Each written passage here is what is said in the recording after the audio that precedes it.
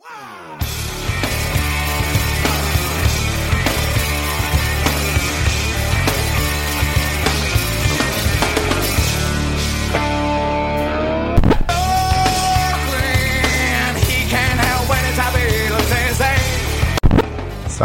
این پادکست 8 بارونه. من مرتضی جعفری هستم. به همه شما خوش آمد میگم. Excellent. Whoever said killers don't have a conscience. Whoever said dealers have to live godless. Whoever said that death isn't half of life. Whoever said that heaven and hell are hard to find. کی میگه آبی نیست، کی میگه هست، کی میگه گل تو قالی نیست، کی میگه هست، کی میگه این عادی نیست، کی میگه هست، کی میگه میشه دهنار گاهی بس. اما رنگا رو میبینه، طعما رو میچشه، میشنوه صداها رو درک میکنه، نقشو توی نقشه میده، نقش به نقاشی و حال میکنه دراره تا وقتی خرج میشه دخل که میخواد بیشتر بهتر بیشتر بهتر بیشتر. سلام به همه شنوندگان عزیز 8 بارون. امیدوارم حالتون خوب باشه. اول از همه ممنونم از همه پیام‌ها و نظراتی که برام میفرستید. ولی قبل از شروع این قسمت دوست دارم یه سری مسائل رو هم راجبش صحبت کنم. میخوام در مورد 8 بارون صحبت کنم و اینکه من کی هستم، تخصص من چیه. من دانشجوی رشته بیزنس هستم. پس نتیجه میگیریم بجز بحث‌های اقتصادی و مدیریتی که در لابلای بعضی از داستان‌ها میشنویم، توی بقیه مواردی که راجبش حرف میزنم تخصصی ندارم. و راستشو بخواید دوستم ندارم بشینم براتون بحث تخصصی بکنم. چون به نظرم برای تخصصی فهمیدن یک مطلب گوش دادن به یک اپیزود پادکست که تقریبا نیم ساعت هم بیشتر نیست اصلا نمیتونه کافی باشه. این نظر منه که این پادکست رو میسازم و برای شما آپلود میکنم. هدف من از اولین روزی که تصمیم گرفتم 8 بارون رو شروع کنم فقط این بود که بتونم یه سری سرنخ یا نقاط گنگ تاریخی و اجتماعی رو بهتون نشون بدم. مطمئنم اونایی که بیشتر مشتاق هستن یا میتونن خودشون برن دنبالش و تحتوشو در بیارن یا اینکه بیان اینجا و با بقیه دوستان به اشتراک بذارن که من با این نظر دوم بیشتر موافقم. یا اینکه میتونید توی بخش نظرات ازم بخواید که قسمت کاملتر راجعش بسازیم. این قسمت هم مثل بقیه قسمت‌ها قراره فقط بهتون یه سری سرنخ بده. درسته که منابع برای جمع‌آوری همچین قسمتی خیلی زیاده. ولی نمیدونستم کدوماش قابل اعتماد هستن و کدوما نیستن. پس اگر چیزایی که میگم با چیزایی که قبلا میدونستید تناقض دارن، به نظرم خودتون باید یه سرچ درست حسابی در موردش بزنید. منم در آخر این قسمت بهتون چند تا لینک و منابع معتبر معرفی میکنم. خب بریم سراغ قسمت 16 عملیات گیره کاغذ. اول از همه در مورد تئوری توطئه صحبت کنیم. وقتی تئوری توطئه به گوشمون میخوره یا همون کانسپیرسی تئوری، هر کدوم از ما یه چیزهایی توی ذهنمون میاد. مثلا برای من فیلمی که از سفر اولین انسان به ماه در سال 1969 میلادی پخش شد توی ذهنم میاد. یا سرنگونی دولت مصدق با کودتای 28 مرداد. ممکنه برای شما چیزهای دیگه‌ای باشه. این قسمت چندین بخش مختلف داره. تو قسمت اول میخوام یه نظریه پرداز بهتون معرفی کنم که بخش بزرگی از زندگی و کارش رو روی این مسئله گذاشته. عکسش رو اون بالا میبینید. از بالا سمت راست. آقای جسی واکر. ایشون در دانشگاه میشیگان تحصیل کردن. ادیتور مجله ریزن هستن و علاوه بر اون 2 کتاب هم نوشتن که ما میخوام یکی از اون کتابا رو امروز بخونیم. کتاباش هستن ایالات متحده پارانویا و شورشیان روی ایر. مقالات خیلی زیادی هم برای روزنامه‌ها و مجلات مختلف مثل نیویورک تایمز، واشنگتن پست، وال استریت جورنال و غیره نوشتن و در حال حاضر با همسر و 2 فرزندش در بالتیمور زندگی می‌کنه.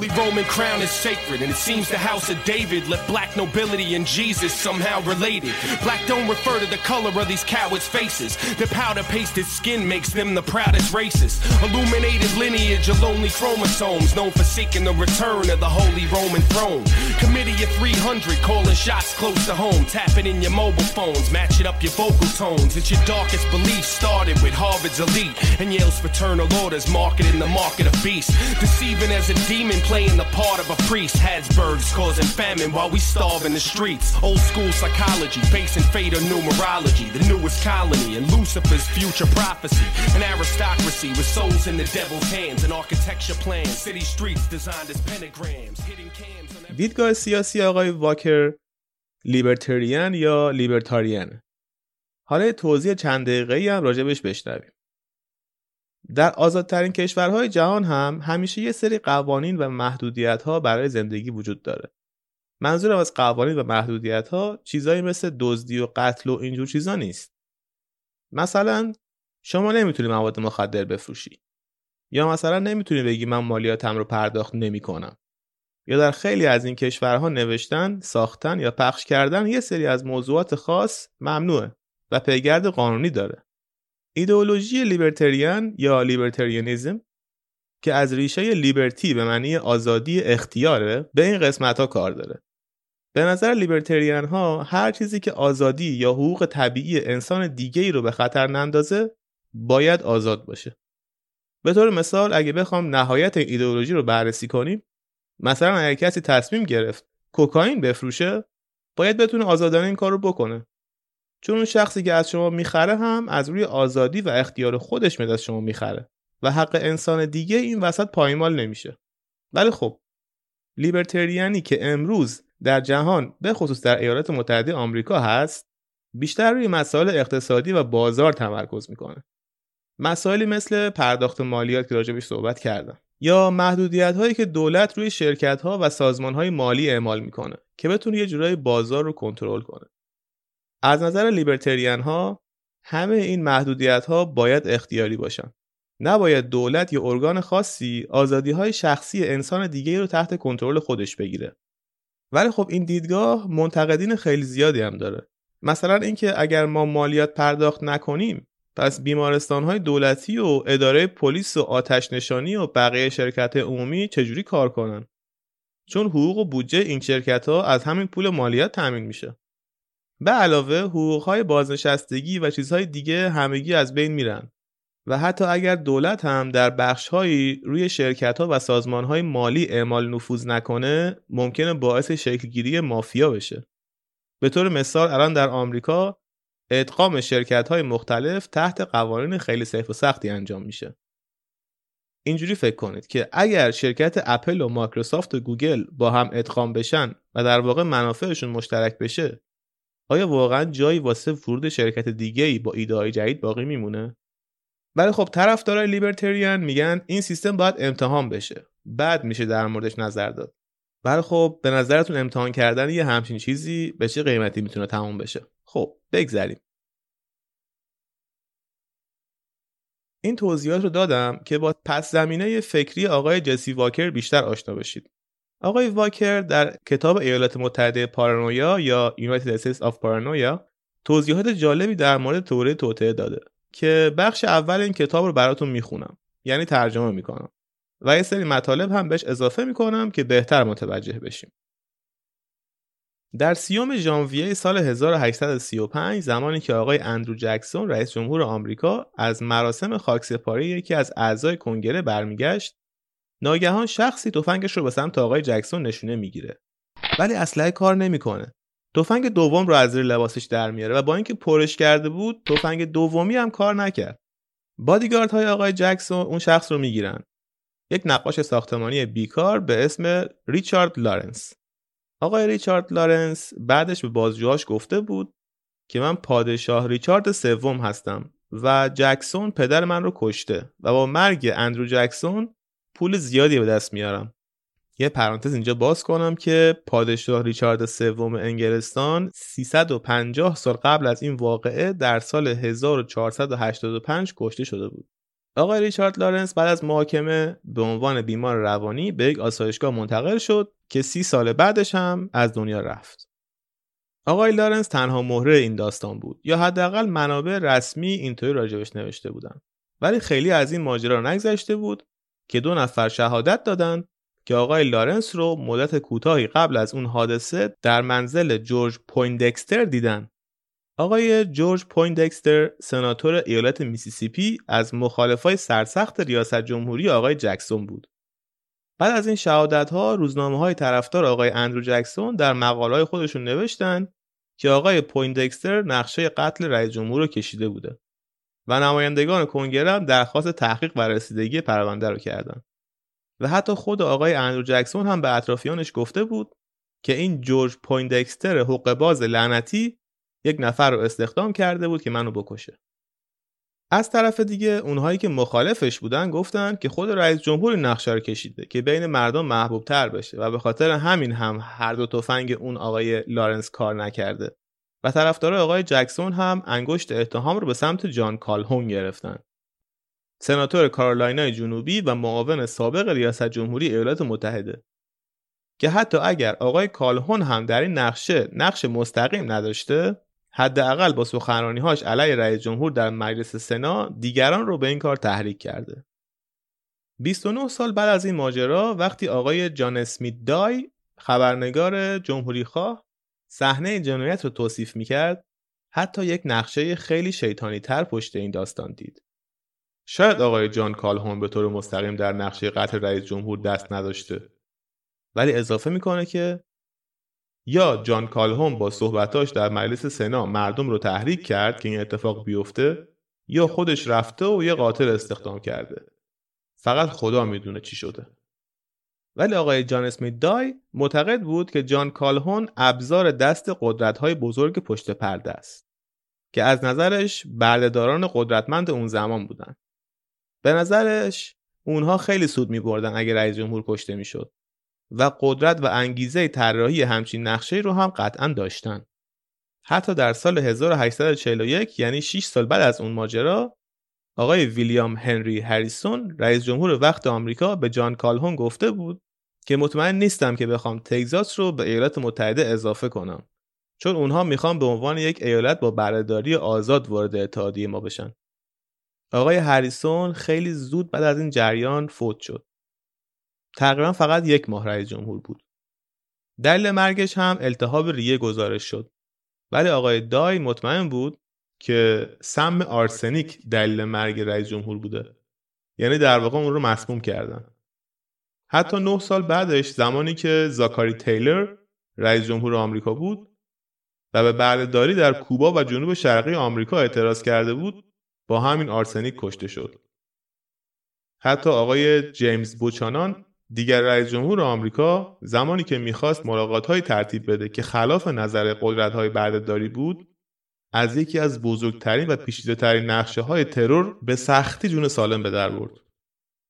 در 23 فوریه 1857 این گروه بردهداران تمامی قندون‌های هتل ملی واشنگتن رو مسموم میکنن، چون اون زمان جنوبی‌ها، که اینجا منظور اونایی هستن که طرفدار قانون آزادی بردهداری بودن، قهوه میخوردن و قهوه رو هم با شکر میخوردن. ولی شمالی‌ها، که رئیس جمهور هم جزو اونها بود، چای میخوردن که همراهش از قند استفاده میکردن. یعنی یه نقشه کاملا حساب شده که فقط توش شمالی‌ها کشته بشن، چون فقط ظرف قندون‌ها رو مسموم کرده بودن. آقای بوچانان بعد از این حادثه تا حدی مریض شد که از کشته شدن ترسید و در آینده به یکی از ابزارهای این بردهدارا تبدیل شد. مدارک خیلی کمی برای اثبات این نظریه آقای دای وجود داره، چون ما حتی میتونیم بگیم که دکتر آقای هریسون سعی کرد بیماری آقای هریسون رو وخیم‌تر کنه و حتی اگه آخرش هم کشته میشد، مطمئنا دکترش گناهکار شناخته نمیشد. ولی ما برای هیچ کدوم از این حرفا مدرکی نداریم. زمانی که بدن آقای زاکاری تیلور در سال 1991 بررسی شد، هیچ اثری از مسمومیت درش ندیدن. همچنین آقای بوچانان اصلا در 23 فوریه در هتل ملی واشنگتن حضور نداشته. اگرچه زمانی که آقای بوچانان 1 ماه قبلش در این هتل بود، اکثر اونهایی که در هتل بودن در اون زمان اسهال شده بودن. و حتی 1 ماه بعد از مراسم تحلیفش هم که به این هتل اومد، باز این بیماری اسهال همه‌گیر شد در این هتل.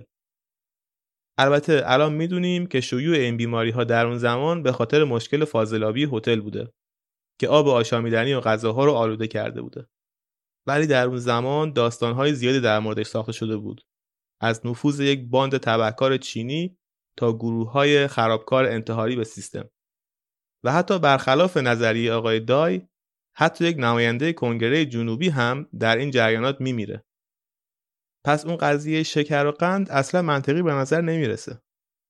زمانی که کتاب آقای دای به اسم لانه افعی در سال 1864 منتشر شد، جنگ داخلی آمریکا بین بخش شمالی و جنوبی شروع شده بود و زمانی که چاپ دومش 2 سال بعد با عنوان تاریخچه نقشه‌ها و جنایات توطئه بزرگ برای سرنگونی آزادی در آمریکا منتشر شد، همه مردم آمریکا در شوک ترور شدن آبراهام لینکلن بودند. در جو اون زمان همچین کتابی که شبیه فیلم‌های مربوط به توطئه‌های دهه 70 میلادی نوشته شده بود، تونست احترام نیویورک تایمز رو به دست بیاره و حتی گلچینی هم ازش در تریبون‌های شیکاگو برای مردم خونده شد. همه مقامات جمهوری‌خواه خیلی ازش تعریف کردند و حتی ایستون اکسپرس دموکرات هم بهش عنوان قدرتمندترین کتاب قرن رو داد. آقای دای نه تنها همه این نظریه ها رو از هیچی تعریف کرده بود، حتی خودش هم شایعه کرده بود که من سالها در بین حزب‌های آمریکا جاسوسی می‌کردم و تونستم این اطلاعات رو اونجا به دست بیارم. خب این تقریبا 5-6 صفحه اول کتاب آقای جسی واکر بود که تقریبا همش فکر کنم 400 صفحه است. اگر دوست دارید بخش‌های دیگه‌اش رو هم براتون بخونم، نظرتون رو برام بنویسید. حالا تا اینجا چی فهمیدیم از این کتاب؟ چرا شاهدهایی که گفته بودن آقای لارنس یا همون قاتل داستان در دفتر آقای پویندکستر دیدن، چرا مقاله در مورد آقای پویندکستر چاپ نشد؟ چرا یهو همه اتهامات رفت سراغ آقای کالهون که علیه رئیس جمهور در اون روزا در سنا حرف میزد؟ خب حالا میخوام توی این قسمت باقی مونده در مورد یکی از این توطئه ها حرف بزنیم که فکر کنم براتون جالب باشه. آپریشن پیپر کلیپ یا عملیات گیره کاغذ.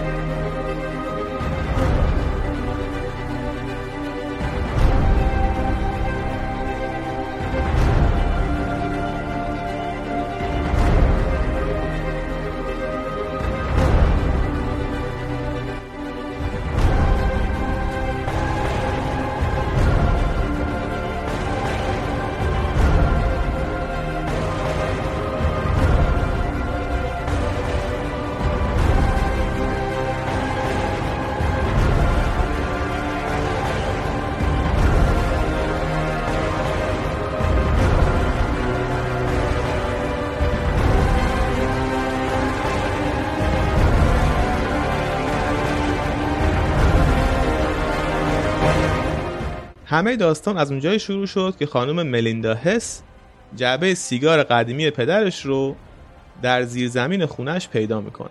اول از اینکه بازش میکنه میبینه اون جعبه سیگار پر از نامه‌های مختلفه و تاریخ نامه‌ها به 1946 برمیگرده. پدرش آقای سنفورد هس در سال 1989 از دنیا رفته بود که سرباز آمریکایی و مهندس ارشد جنگی در جنگ جهانی دوم بود. نامه‌ها رو باز میکنه و همینجوری سرسره نگاهی بهشون میندازه. یه سری کلمات حسابی ذهنش رو درگیر میکنه. آلمانی‌ها، موشک، یهودی‌ها، V2، مهندس‌ها. حتی اسامی چند تا از افسران و مهندسان آلمان نازی هم در اون نامه‌ها به چشم میخوره. بعد از اینکه ملیندا شروع میکنه به خوندن همه این نامه‌ها، متوجه میشه چه اتفاقی افتاده.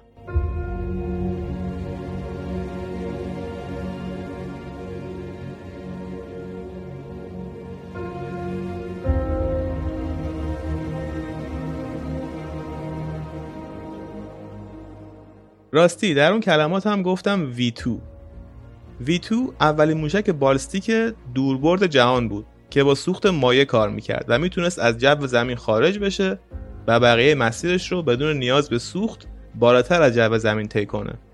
این موشک فوق‌العاده در کمپ‌های کار اجباری نازی‌ها توسط اسیران یهودی که در جنگ گرفته شده بودند با کمک مهندس‌های نازی ساخته شده بود و هزاران نفر در اون کمپ‌ها برای ساخت این تسلیحات جنگی یا دستاوردهای دیگه در زمینه‌های پزشکی و روانشناسی جون خودشون رو از دست داده بودن.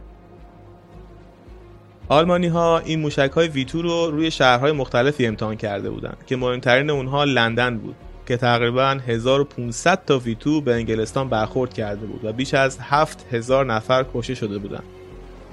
بعد از پایان جنگ جهانی دوم، سقوط برلین و شکست نازی‌ها، ایالات متحده آمریکا تحت یک عملیات فوق سری به نام آپریشن پیپر کلیپ یا عملیات گیره کاغذ 1600 مهندس و افسر جنگی آلمان نازی رو به آمریکا میاره تا همه این تجهیزات و تسلیحات رو برای ایالات متحده از اول بسازن.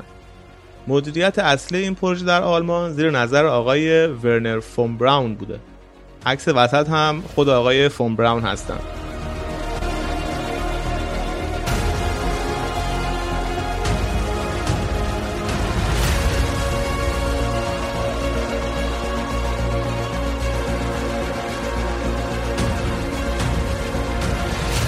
آقای فون براون در سال 1912 در یکی از روستاهای اطراف شهر کوچک ویزیشک که در حال حاضر در لهستان قرار داره به دنیا میاد. در خانواده با اصل و نسب 2 ساله بوده که جنگ جهانی اول شروع میشه و پدرش به عنوان وزیر کشاورزی آلمان در اون زمان کار میکرده. برای همین خیلی زود به برلین مهاجرت میکنن. در سال 1924 زمانی که 12 ساله بود شگفت زده کارهای مهندسایی مثل آقای فریتز فون اوپل میشه که اتومبیل‌هایی با موتور موشک میساختن که رکورد سرعت روی زمین رو بشکنن. خود آقای فون براون سعی میکنه خودش همین کار هیجان انگیز رو تکرار کنه. یک موشک کوچیک آتشبازی رو به پشت ماشین اسباب بازی خودش وصل میکنه که اینقدر صدا و جرقه تولید میکنه که پلیس شهر برلین دستگیرش میکنه تا موقعی که باباش میاد و از بازداشت درش میاره. بعد از روی کار اومدن دولت نازی تصمیم میگیره عضو بشه و در تاریخ 12 نوامبر 1937 عضو حزب نازی میشه. ولی زمانی که داشت برای عضویت در هوافضای ایالات متحده فرپر میکرد گفت من در سال 1939 مجبور شدم به عضویت حزب نازی در بیام. من در اون زمان مدیریت فنی مرکز موشکی ارتش در پینمونده رو داشتم و در نزدیکی دریای بالتیک کارهای انجام میدادیم که هر روز پر اهمیت تر میشد. برای همین میدونستم که اگر قبول نکنم که عضو حزب نازی بشم، کاری که همه عمر براش زحمت کشیده بودم رو از دست میدم و فقط کار خودم رو میکردم. ولی خب حتی اگر همه حرفای آقای فون براون رو هم باور کنیم، در مورد سال عضویتش تناقض وجود داره، چون مدارک میگن که در سال 1937 عضو شده. البته خودش هم در چند جا گفته بود که تحت تاثیر شعارهای ملی میهنی و تندروی نازی‌ها قرار گرفته بوده و می‌خواسته وضعیت بد اقتصادی بعد از جنگ جهانی اول که در قسمت بلندگوی آلمانی بخش‌هایش رو براتون توضیح دادم از بین بره. ولی اسنادی که بعدها توسط خانم اینی جیکبسن منتشر شد که در عکس می‌بینید بالا سمت چپ هستن، نشون میداد که آقای فون براون در واقع از دوستان نزدیک آدولف هیتلر بوده. تکنولوژی ساخت این موشک‌ها بعد از جنگ جهانی دوم به دست ایالات متحده آمریکا افتاد. ولی برای ادامه این پروژه به دانشمندان و مهندسان آلمانی که این کار رو شروع کرده بودن هم نیاز بود. و حتی بعد از جنگ اتحاد جماهیر شوروی هم تلاش میکرد که بتونه تمام این مهندسان و دانشمندان آلمانی رو جذب خودش بکنه و ایالات متحده در واقع چاره‌ای نداشت جز این که اونها رو به خدمت بگیره، چون اگر همه اونها به اتحاد جماهیر شوروی میرفتن، شوروی از نظر علمی میتونست خیلی قوی تر از اون زمان باشه.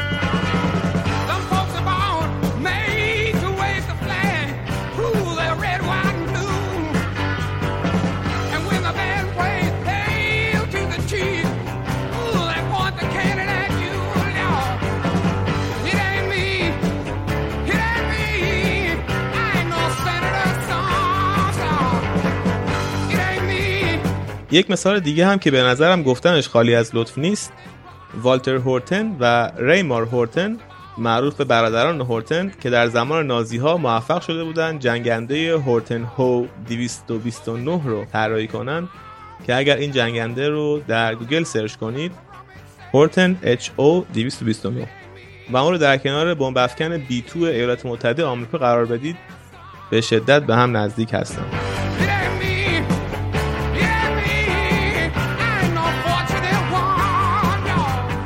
خب برگردیم به داستان ملیندا هست و نامه‌های پدرش.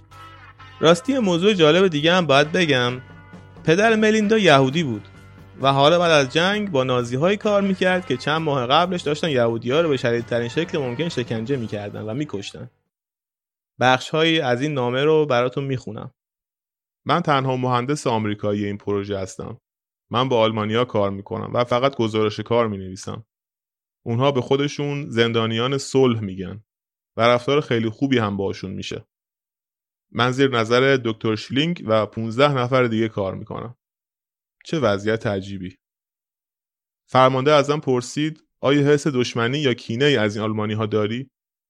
منم خیلی صادقانه گفتم بله دارم.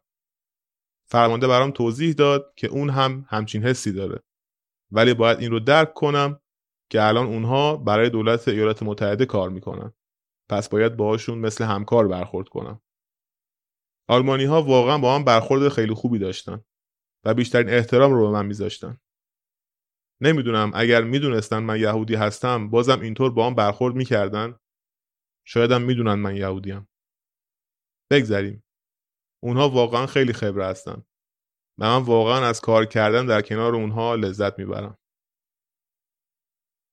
در نهایت پروژه V2 تحت نظر ایالات متحده آمریکا رشد بیشتری کرد و این تکنولوژی موشک‌های سوخت مایع رسید به تولید اولین موتورهای ساترن که یکی از همین موتورها روی فضاپیمای آپولو نصب شده بود که ایالات متحده تونست باهاش به کره ماه سفر کنه و آقای فون براون در اون زمان مسئولیت این پروژه رو در ناسا به عهده داشته.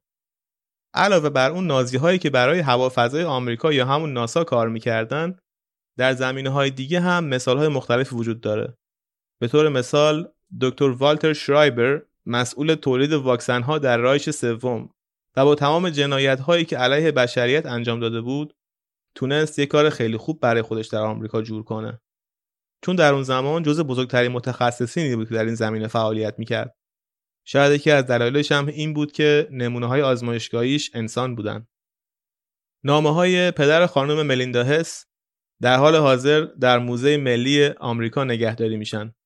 نامه‌هایی که یکی از سری‌ترین عملیات‌های جنگی دهه 40 و 50 میلادی ایالات متحده آمریکا رو برملا کرده بودند. در ضمن اگر دوست دارید بیشتر در مورد عملیات پیپر کلیپ بدونید، خانم انی جیکبسن کتابی در این مورد نوشتن و میتونید اون رو تهیه کنید و بخونید. لینک کتاب ایشون و ویدیویی که در دانشگاه در مورد این عملیات صحبت میکنن و همچنین ویدیویی که در پادکست آقای جو روگن در مورد این موضوع صحبت میکنن رو براتون میذارم. One of the things that people often ask me is why would I write about such a subject? Operation Paperclip was a classified military program. It had a public face.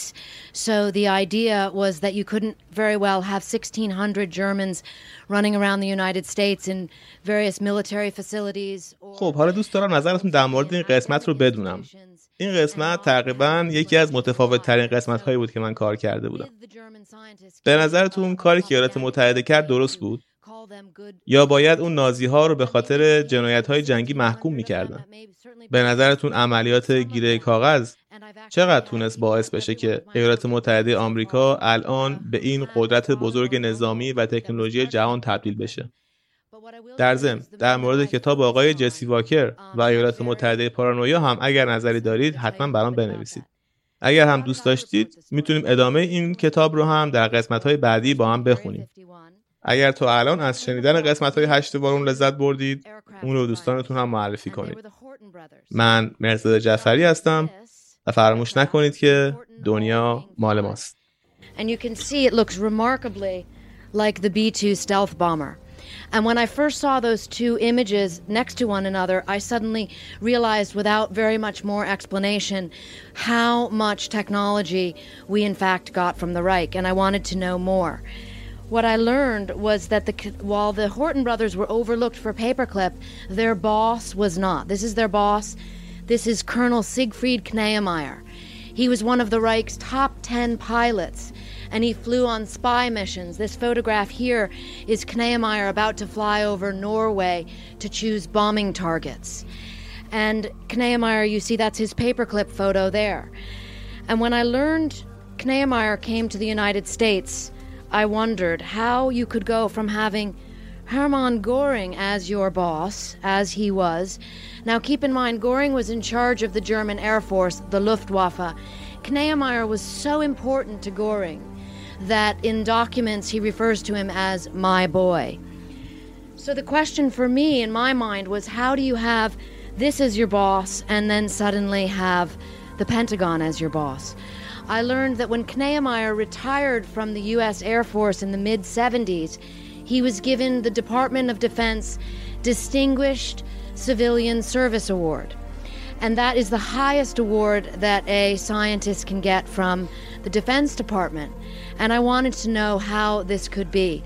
I tracked down one of Kneyemeyer's grandchildren who courageously agreed to share the story of his grandfather with me, including a box of papers that he had in the attic. And one of the most interesting things that Dirk Kneyemeyer said to me and made me know that I wanted to write this story, to research and report it, was he said, "Annie, many of my family members say, do not speak about Siegfried's past."